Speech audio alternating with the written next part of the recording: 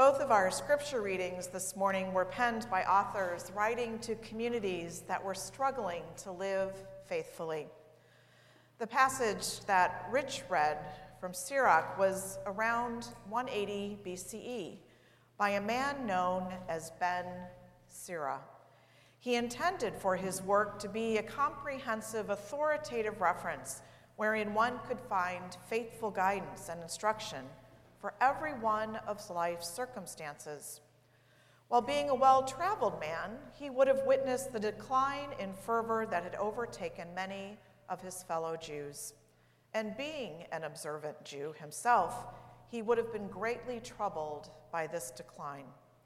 And the passage that I am about to read from 1 Corinthians is one of Paul's letters, also written to a community that he was concerned about. He was hearing about the discord in the newly formed church in Corinth, which included boasting, haughtiness, thoughtlessness, and other inconsiderate behavior.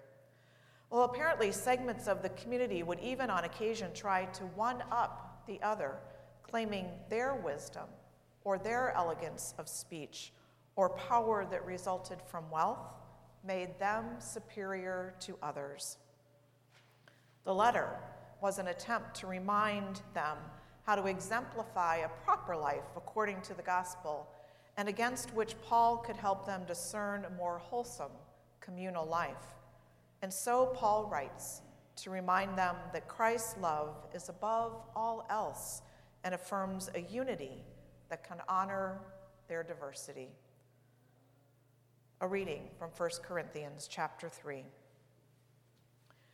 And so, brothers and sisters, I could not speak to you as spiritual people, but rather as people of the flesh, as infants in Christ. I fed you with milk, not solid food, for you were not ready for solid food. Even now you are still not ready, for you are still of the flesh. For as long as there is jealousy and quarreling among you, you are not of the flesh. Are you not of the flesh, and behaving according to human inclinations? For when one says, I belong to Paul, and another says, I belong to Apollos, are you not merely human? What then is Apollos?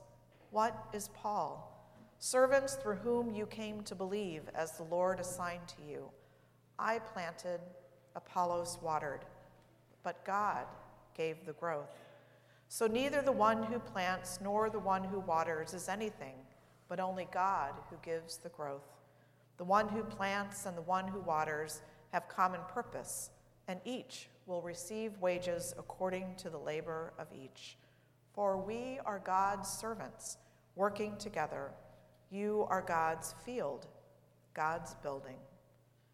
May God continue to bless our understanding of this sacred text.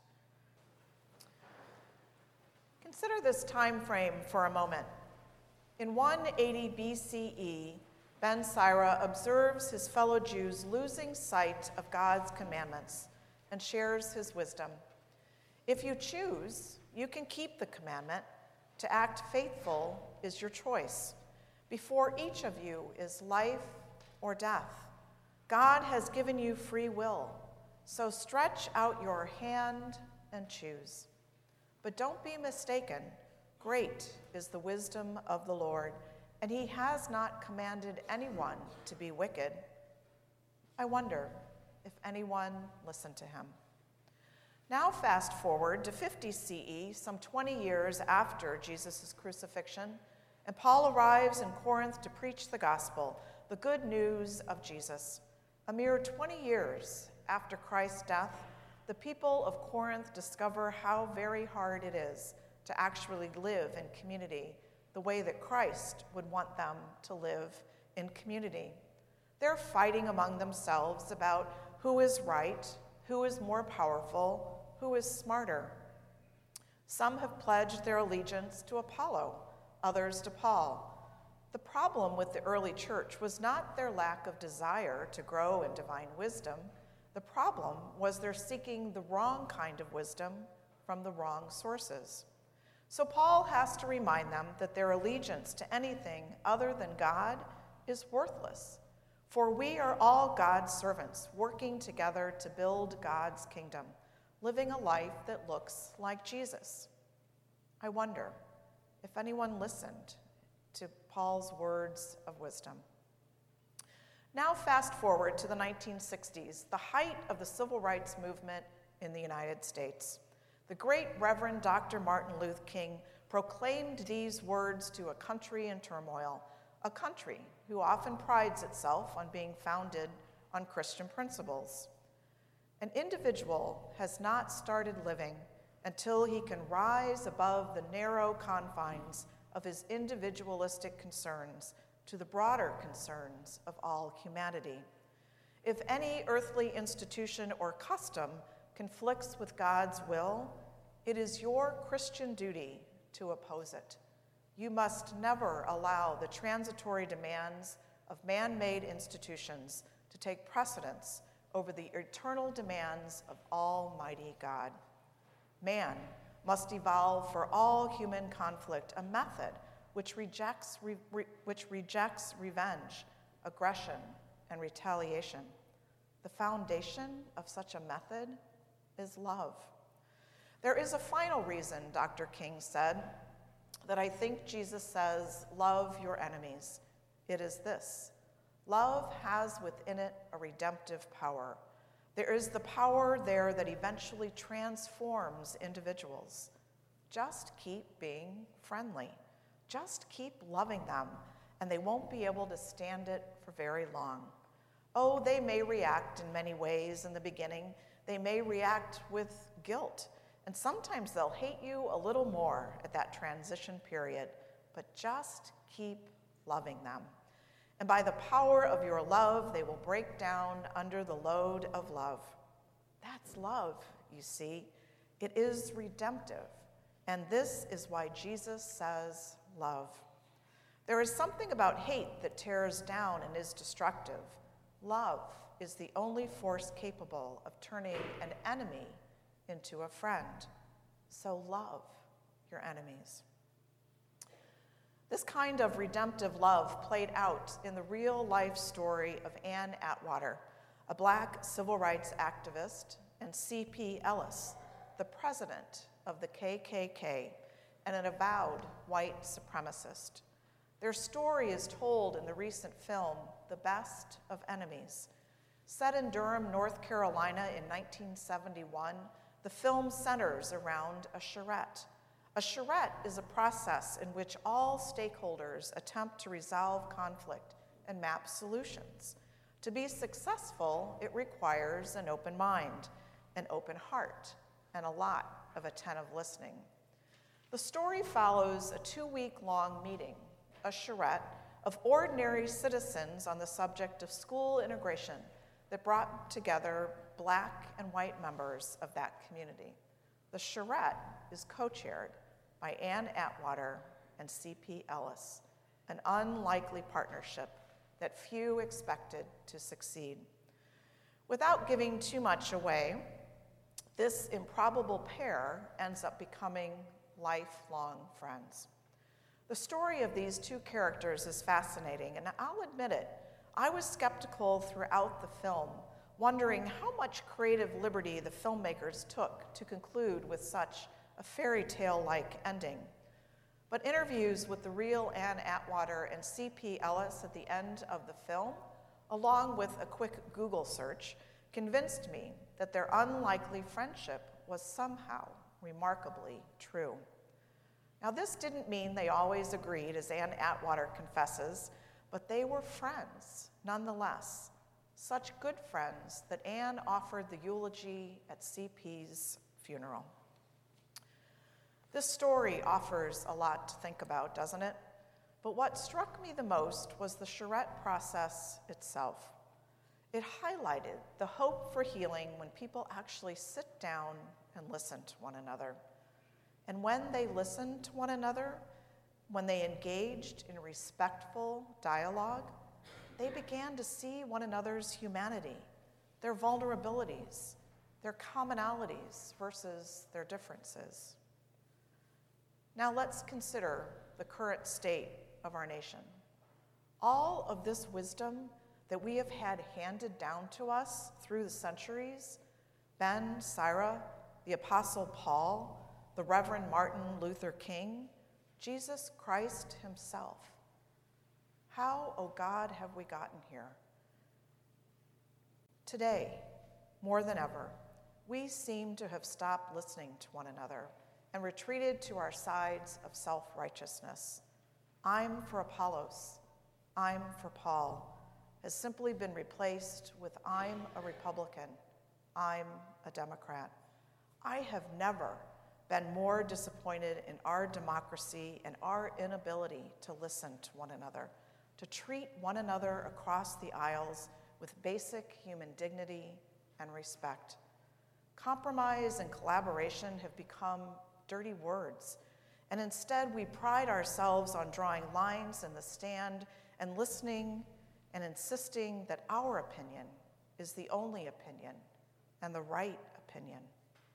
And so I repeat the words of Dr. King: an individual has not started living until he can rise above the narrow confines of his individualistic concerns to the broader concerns of all humanity. As a nation, we must find a healthier, more humane path forward. And we, all of us in this sanctuary, are more than just citizens. We are Christians, which means we must forge a path forward grounded in love. And loving one another means we have got to start reaching across the divide and really listening to one another. You may be so deeply offended by what the other side has to say, but what if you actually listened to why they feel the way they do? This listening doesn't mean you will ultimately come to agree with them, but by listening, you may come to understand why they believe what they believe. And maybe your kindness, your listening presence, will lead to their kindness and their ability to listen. Maybe your heart will soften, and maybe theirs will as well. C.P. Ellis, as president of the KKK, terrorized a Black community. Ann Atwater, although she never seemed to show it, must have lived in fear every day for her and her friends and her family being killed by the KKK simply because of the color of her skin. If Ann Atwater can find a way to love her enemy, certainly we can try to listen with a more open mind and heart to those we don't necessarily agree with. It sounds exhausting, doesn't it? And in this age of rampant cynicism, it is easy to give up hope, isn't it? And I've been feeling a bit hopeless lately. But these inspiring words from Steve Allman this week regarding the power of our faith gave me the boost I needed. He wrote, "In this climate of calculated cynicism designed to make us feel hopeless, we need to be fanatical optimists in our belief that we can become the subjects of history again, not just the objects. We need only look to the history of this country to see the proof of this fanatical optimism. Abolition, suffrage, the New Deal, civil rights, in each case, the outcome seemed impossible, and yet millions of Americans rose up and took action to make our union more perfect. It's not enough at this point for us to wait around for others to come to our rescue. We have to come to our own rescue. To do so, we must place our faith in the fragile belief that our own individual actions as citizens, and I would add as Christians, will matter. We have to shake off the modern American temptation to passively consume civic dysfunction as disposable entertainment. We've heard the wisdom of Ben Sira. Will we choose life or death? We've heard the words of the Apostle Paul. We are God's servants, called to look beyond our differences to the depths where Christ's love abides. Will we listen? We know Jesus' greatest commandment, Love your enemy. Will we try? And Dr. King, who preached, the ultimate measure of a man is not where he stands in moments of comfort and convenience, but where he stands at times of challenge and controversy. Where will we stand? In my 2 cents, will we stand up and reach for the hands across the divide and then listen with all our hearts? And finally, from my newly found modern-day prophet, Steve Allman, make a plan, take action, listen to your conscience, be a fanatical optimist. May we be so bold in our faith and not waste another moment ignoring the sacred wisdom of so many who have gone before us. Amen.